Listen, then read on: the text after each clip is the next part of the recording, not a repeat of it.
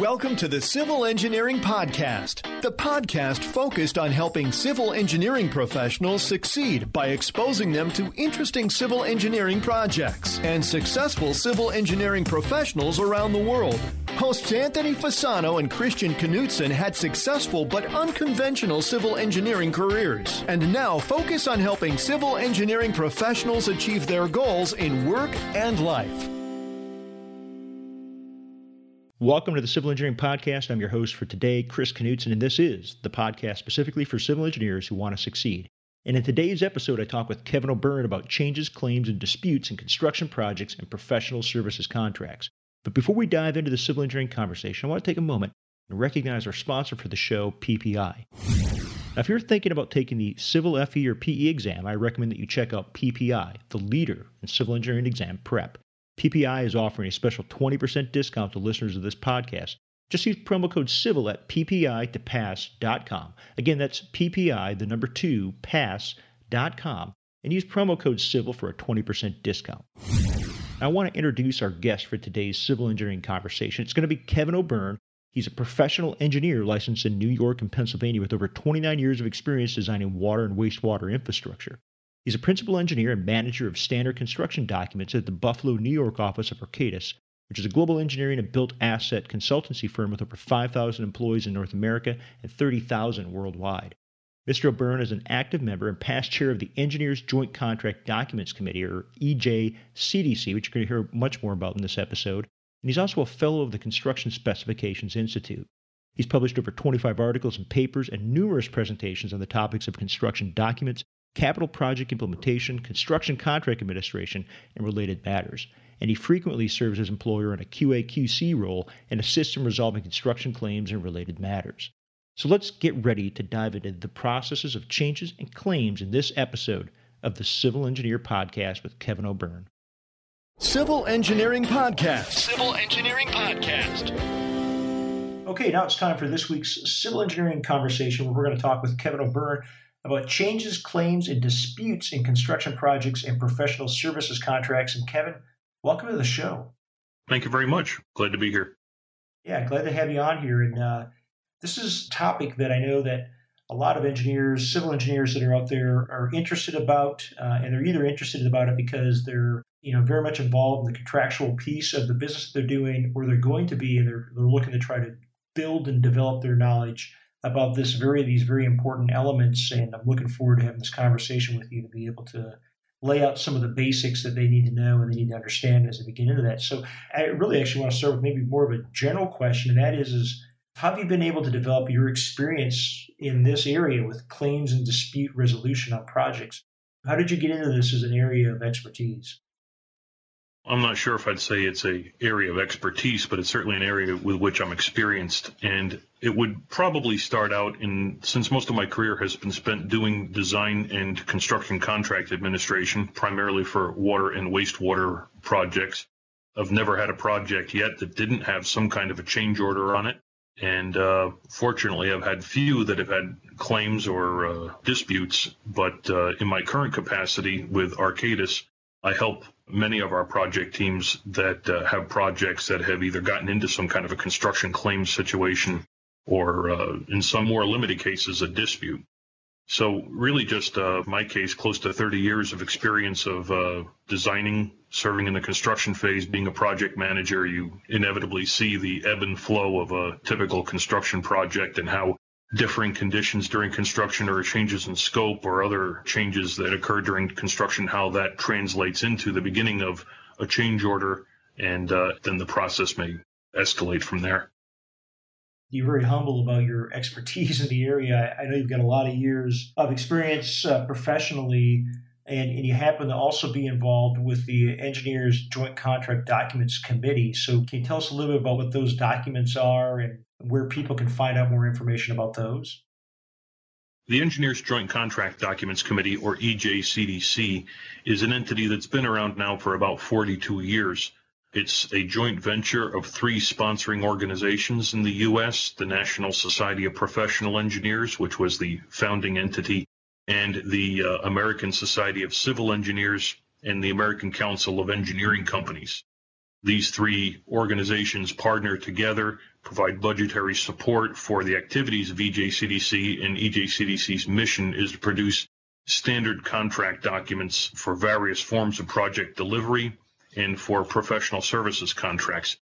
EJCDC documents are primarily used largely on engineer-led construction, engineer-led projects, and are arguably the predominant standard form of contracts for public works, engineer-led public works in the U.S. I've been involved with EJCDC since about 2008. My predecessor in my position became involved with EJCDC back in 1976. So it was just kind of a continuation of my role here at Arcadis. What we'll do on the show notes for today's episode, we'll provide some links for folks to be able to go out and get to those documents. I'm familiar with them out on the NSPE site. I would assume that they're probably out on ASCE and ASEX as well. There's probably the single best place to direct folks to would be www.ejcdc.org. Let's dive a little bit more into details here on changes, claims, and disputes. And I think maybe one of the first things I'll ask is, what are the basic differences between changes, claims, and disputes in a construction project? Because most that are listening have certainly heard of these terms, but it'd be good to kind of set a foundation for what the actual definitions and differences are between these. Basically, it's a single issue, and it depends on where it is in its journey on the path. A project change will start out with some kind of issue that commences it, whether it's a differing site condition or a change in scope or some kind of a delay. And as the parties, with the help of a design professional, such as an engineer or an architect, attempt to mutually negotiate a amicable solution to that, that's what we're calling a change issue. When there's a substantive disagreement between the parties, the issue can escalate to become a claim. If the claims resolution process is not successful, then the issue will become a dispute. And the final methods of dispute resolution are set forth in most contract documents, and probably some of the most common types would include things like mediation, arbitration, or litigation in a court. Thank you. And so kind of building on that, I know each one of these has a different process, or we'll call it just kind of a typical procedure that they go through. I'm just going to presume here that most of the listeners on today's episode have a lot of experience or have some experience dealing with change orders. So I'd be interested to hear your take and your perspective on what the typical change order process should look like or does look like. Well, first off, the contractor is ultimately going to submit something which I'll call a change proposal, which is their written proposal to the owner and to the engineer, setting forth the proposed changes' effects on price and the contract times. This change proposal might be submitted directly by the contractor, or it might originate or arise from proposal request, a written document prepared and sent out by the engineer. And a proposal request is going to outline what is the contemplated change. It might be 2 sentences worth of description, or it could be sending along half a dozen additional drawings and spec sections. So ultimately, the contractor prepares the change proposal. It usually has a detailed breakdown of price and some statement of the effect on how long it will take to complete the work, if that change will affect the contractor's ability to complete the work within the contract times. And usually the owner and contractor, together with their engineer or architect, will work to negotiate a change, which is ultimately culminates in a change order signed by the parties. Most of my experience resides in project and program management, is getting back to the project management triangle of scope, cost, and schedule, which is so important in a project. As a project engineer, project manager, in your experience, what are a couple of things that they can do to help reduce the potential for, not only for claims, but really for change orders on the front end? That's the earnest desire of every owner and design professional that I know. And I'd say first and foremost is a good, solid set of construction contract documents, a design that's thorough, complete, has gone through appropriate internal reviews at design professional's office, where the scope intended by the owner is well understood by both the owner and the design professional right from the get-go. and where there has been an appropriate level of site investigations, whether it's soil borings, investigations for the presence of hazardous materials such as asbestos or other kinds of hazardous materials. And the more you know about the project site in advance, the less likely you're going to have differing site conditions encountered during construction, which is a very important cause of change orders. A good, clear, concise set of contract documents and an appropriate level of site investigation is probably the two most important elements to try to avert the occurrence of changes and claims. I think it's been the site investigation, so the issue of unforeseen site conditions that have driven most of the change orders and the claims that I've been involved with as an owner's rep. Definitely doing the due diligence in the front end can be really important. Let's say you're an owner representative or even a design professional. What do you think are some good ways of knowing when a contractor is submitting a claim instead of merely just attempting to try to continue negotiating an associated change order? When the change order process is unsuccessful, then either party, either the owner or the contractor, may elect to submit a claim.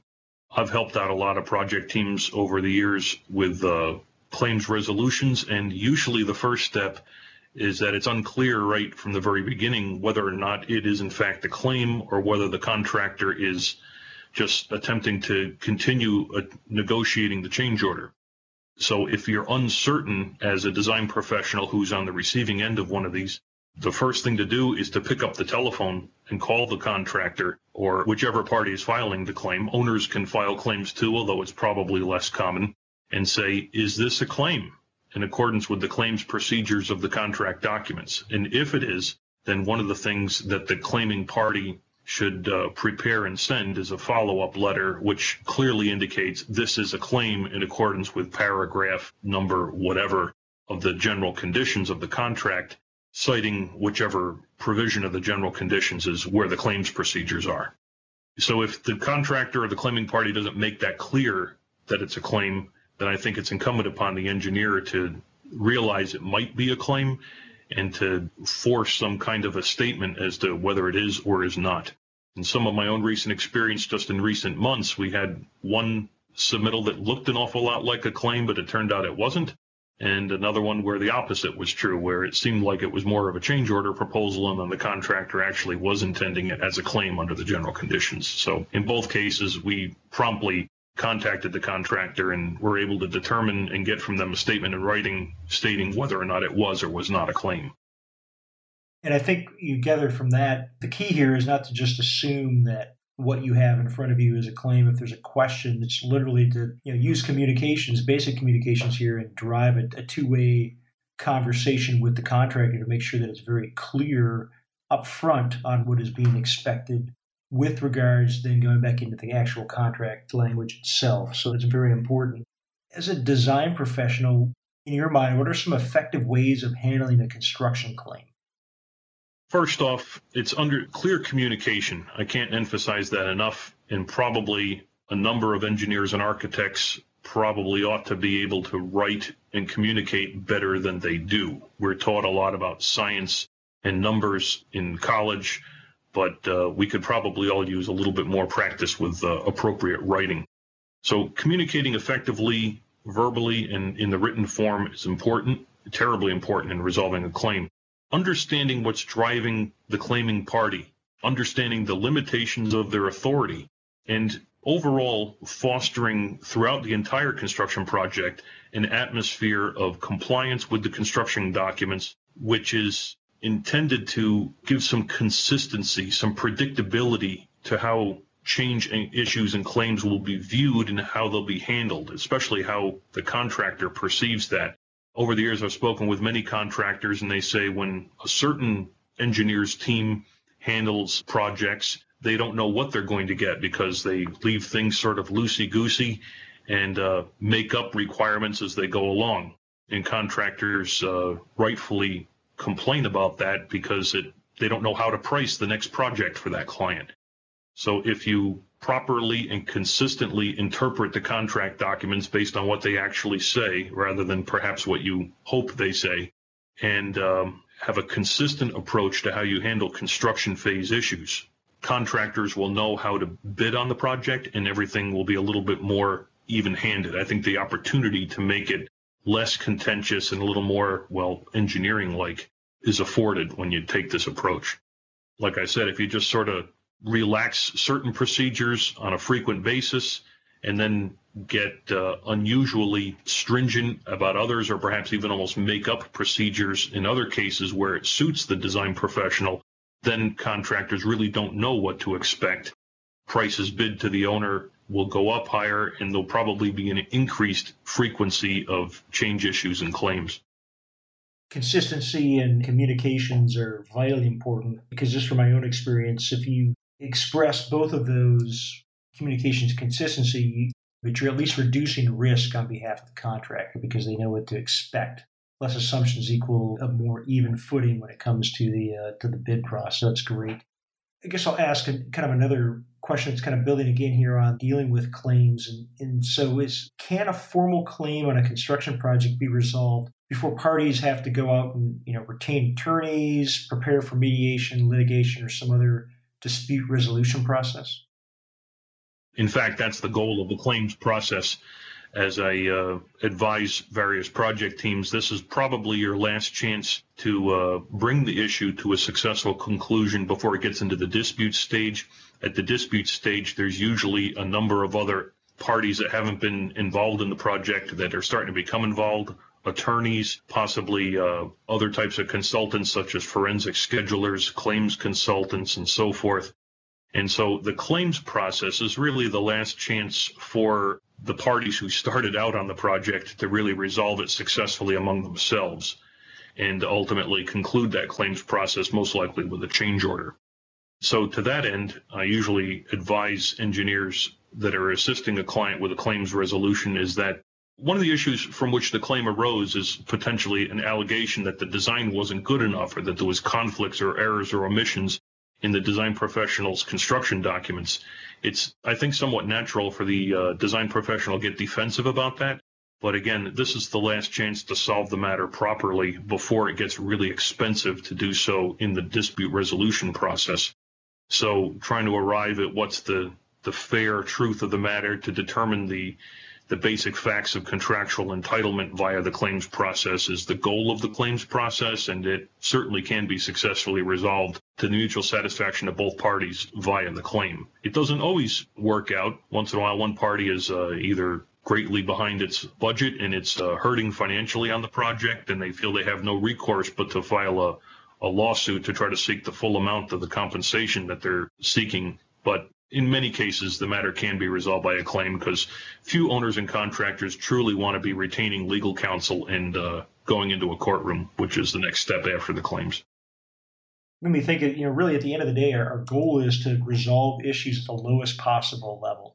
I grew up professionally in the public sector, in the Department of Defense, and I was always told in the military that, on any issue or conflict or whatever it was, that you figured out how to solve that problem at the lowest possible level, because the higher it goes, the more people are involved, the more, quite frankly, the more painful it becomes. So, Kevin, as you're mentioning, if you go through the opportunity to be able to resolve it at the project level before you get into bringing attorneys in and mediation and litigation, it's amount of resources that go into that is pretty substantial. So you're absolutely right. Trying to take care of these issues. One of the things that people, engineers and even some owners that haven't gone through this process before might not realize is that it's easy to say mediation or arbitration or going to court is expensive, but in what way? Well, first off, attorneys' fees are not cheap, and both sides are going to be hiring legal counsel even just to go to mediation. The next step is that there are court costs. If it's being litigated, there's the costs of the fees of the mediator or the cost of the fees of the disputes review board, which is another method of dispute resolution.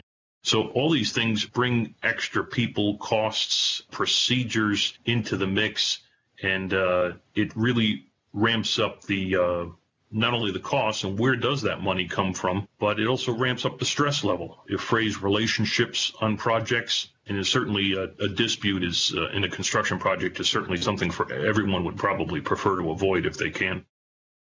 There's tangible and intangible costs, and quite frankly, the bottom line is it's expensive. And if you even want to hear more about that, go listen to episode 26. with Ken Strongman, an attorney, where we discussed, how to resolve conflict in civil engineering projects. We go through this process of mediation. We talk through it. It's not an inexpensive process, both in time and money. So something that obviously you're going to want to be working to try to avoid through clear communications and consistency. Would you be able to maybe just review for us how on a given project, a particular change issue might progress from, let's say, a claim and then go to and escalate itself up to a dispute? What does that process look like? A short bit ago, in one of our questions, we talked about how the change issue originates, and ultimately the contractor prepares a change proposal, submits it to the design professional, and there's negotiations about the effects on price and time. At some point, if those negotiations do not prove successful, that the parties aren't able to reach an amicable change order, and often in most contracts, there's not a particular time limit on that process. The most recent edition of the EJCDC standard construction documents, there is some time limits on the change process in an effort to move the process along in an orderly way so that issues get resolved as they occur. Sometimes the change order negotiation process can take quite a while, but at some point, if it's not successful, there is some kind of final letter, perhaps from the engineer to the contractor, saying, this isn't what you're seeking here. You're not entitled to it under the contract documents. That's not a differing site condition, or that was already included in the contract documents. You're not getting paid more for it. And at that point, an aggrieved contractor can either elect to try to continue the negotiations, possibly seeing a point of diminishing returns, or then file a claim. A claim is going to be usually a little more involved in writing than just a simple change request, change proposal. A claim is the general conditions of the EJCDC and the American Institute of Architects say that entity filing the claim has a responsibility to support and substantiate its claim. So claims sometimes may have hundreds of pages of backup documentation and a fairly thorough narrative that probably takes a fair amount of time to prepare. And then it needs to be properly evaluated and negotiated between the owner and the contractor.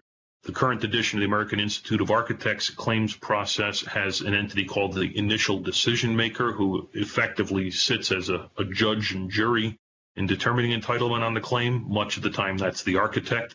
The current edition of EJCDC's standard construction document says that a claim is to be negotiated directly between the owner and the contractor, probably between higher level individuals of the owners and contractors organization. If the claims process, which has normally has a time limit on it, if that fails to reach an amicable solution to which both parties can agree, I often tend to say that it's concluded successfully when both parties are dissatisfied but don't want to carry on the fight any longer. That at that point, then one party who might be dissatisfied with the outcome of the claims process may then file for whatever the contract's form of dispute resolution is. And so just kind of as a follow-up, Kevin, you mentioned the initial decision maker. This is even for myself. Who typically determines this, and who is it typically? Do they have a specific pedigree as they come into it? You mentioned the architect, but let's say you're in a pure engineering project and there's no architects involved. Is this an outside mediator, or who are we talking about? In its 2007 edition of its standard contracts, the American Institute of Architects invented the entity called the initial decision maker. There's a space in the owner-contractor agreement of the AIA where the parties can indicate whether the initial decision maker is going to be some third party, who I guess is mutually agreed upon by the owner and the contractor, or if they just want to say it will be the architect, the project architect. In the 2007 and earlier editions of EJCDC standard contracts, there was a very similar process. It's just that the entity determining entitlement in the claim was simply the engineer. It wasn't called initial decision maker. But both the current edition of the AIA documents and the prior editions of EJCDC basically set up that what was normally the design professional as the entity that was supposed to act as a project neutral in a claim and to impartially determine entitlement. This would be a challenging situation for any design professional when the owner who pays the design professional's bills might be expecting that the design professional look a little more favorably upon the owner's position.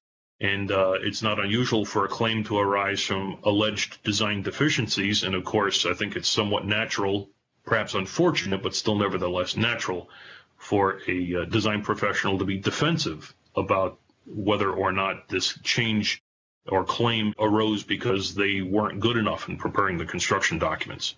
So the current claims process of EJCDC, which eliminates having an initial decision maker, having the engineer in between the parties and trying to pretend to be a neutral, I think is a little more effective and allows the engineer to continue to represent its client, the owner, without a perceived conflict of interest. A couple, maybe I'll call these perspective questions here, looking at it from the perspective of the design professional, the bidder, and the project owner. So the first one is a question that really has to do, I guess, from the perspective of the design professional. And that would be, what type of contract language should send off alarms or set off alarms for a design professional that they're looking to avoid an unusual level of risk in a construction project? First off, having to certify that certain conditions exist for an owner to terminate the contract, or having some unusual level of obligation to control the contractor's work.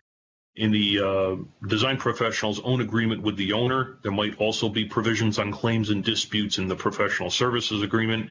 You just want to try to avoid signing a contract in which the owner, who's one of the parties to the disagreement, is the entity that determines entitlement. I've seen some non-standard contracts where the owner sets itself up, whether in its contracts with its design professionals or with its construction contractors, where it says, and the owner will be the one that determines what the final solution is, which is could be construed by the claiming party as the fox guarding the hen house to a certain extent. I think really to stay as a lasting solution that both parties can actually agree to, it needs to be something that they mutually agree upon rather than an imposed solution. Let's switch perspective here now and go to that of the bidder or the construction contractor. What type of contractual language is going to be of concern regarding changes, claims, and disputes to them? First off, similarly, whether or not the owner is setting itself up as the entity that determines entitlement in a claim. And secondly, extremely short time frames by when a claim should be submitted. I've seen some contracts non-standard contracts have language that say the contractor shall submit their claim within 3 days of the event giving rise to the claim. Half the time, a contractor doesn't even know when he should be in a claim situation that fast. Many of the standard contracts, such as EJCDC or AIA, allow 30 days for the initial notice of the claim and then another 30 days to submit the full documentation of the effects on price and time, which strikes me as a little more reasonable. So if a contractor is in a contract with extremely short time frames by which they would need to submit a claim, that's also something that should set off some warning bells. We're kind of covering the perspectives here. I'm going to go to the next one, which is now that of the owner's viewpoint. What type of contractual terms are going to help protect the owner's interests when it comes to changes, claims, and disputes?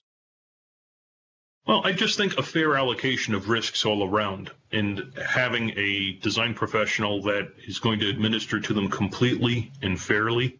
Now, there are some clients, some owners who may hold an unfortunate attitude that what's fair is when they win all the time. And that doesn't always produce the best business climate. Owners might not be aware of the fact that if their projects are administered to consistently on an unfair basis, that contractors that continue to do business with them will start to increase the prices that they bid to those owners to account for that risk factor.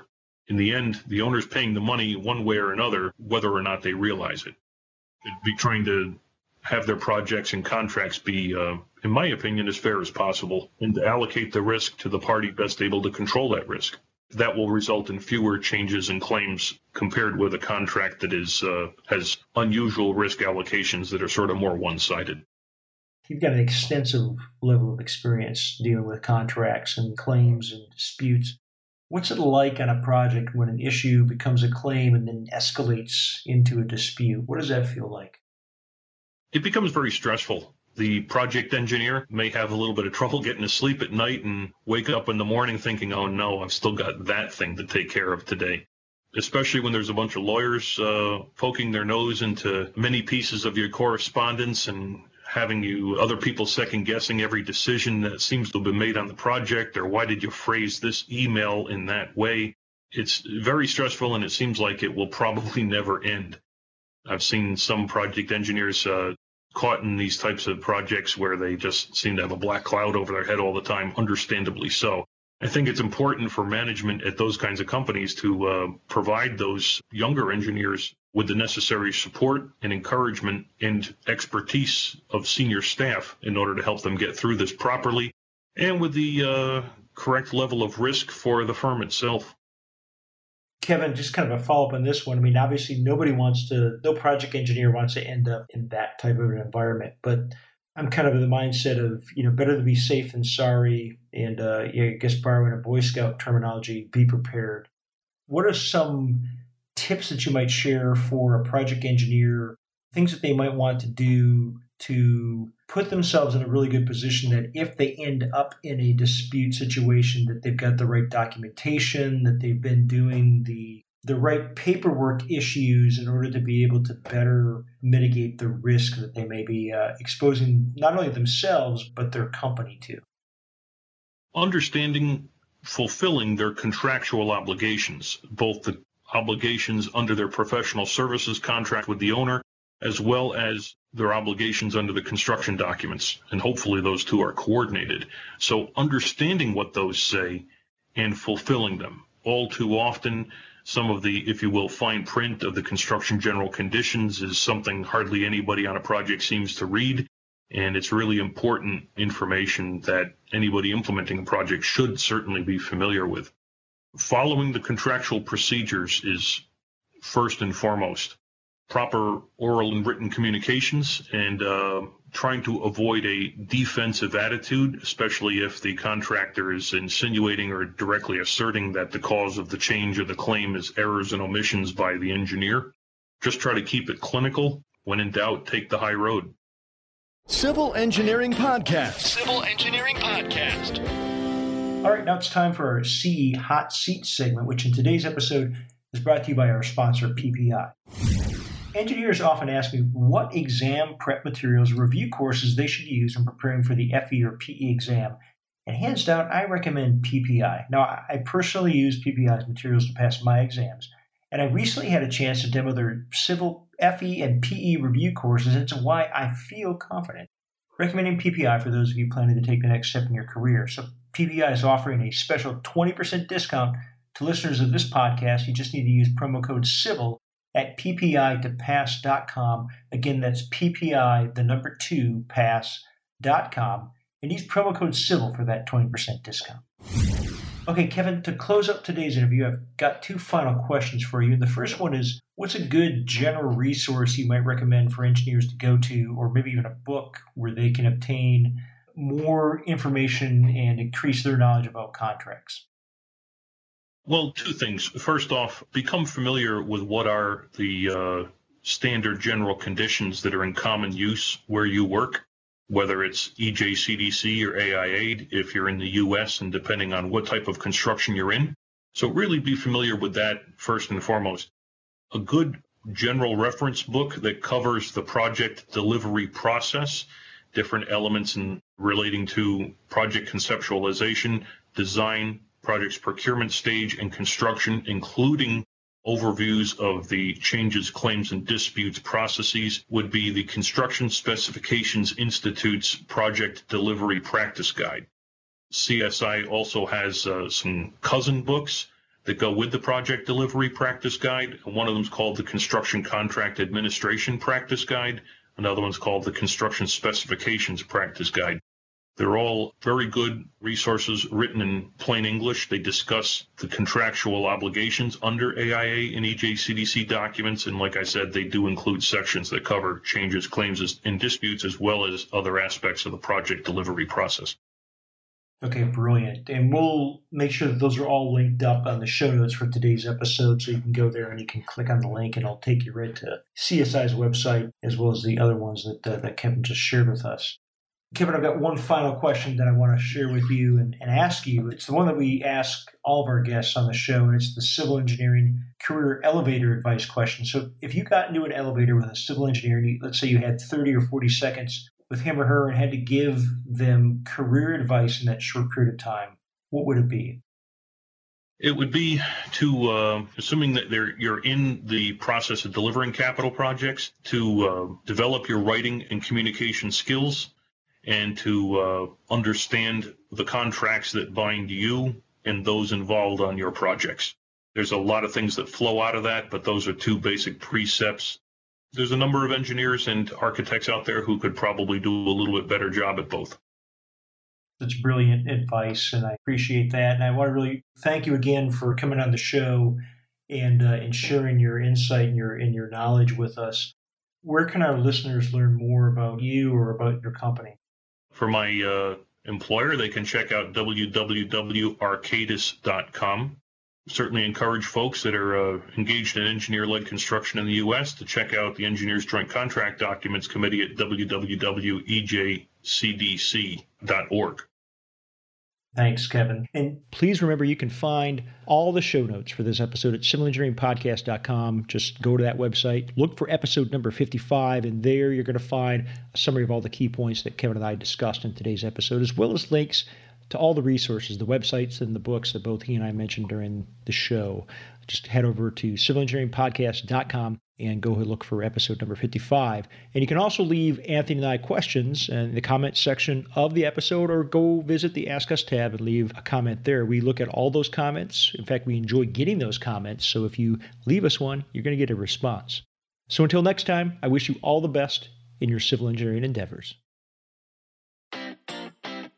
Thank you for listening to the Civil Engineering Podcast. Be sure to visit civilengineeringpodcast.com, where you can listen to past episodes and also submit your project to be featured on the show. We also invite you to visit our main website at engineeringcareercoach.com and download a free 3-part video series created specifically for engineers to help you best utilize LinkedIn for networking, improve your communication and speaking skills, and also help to develop your leadership abilities. Now is the time to engineer your own success.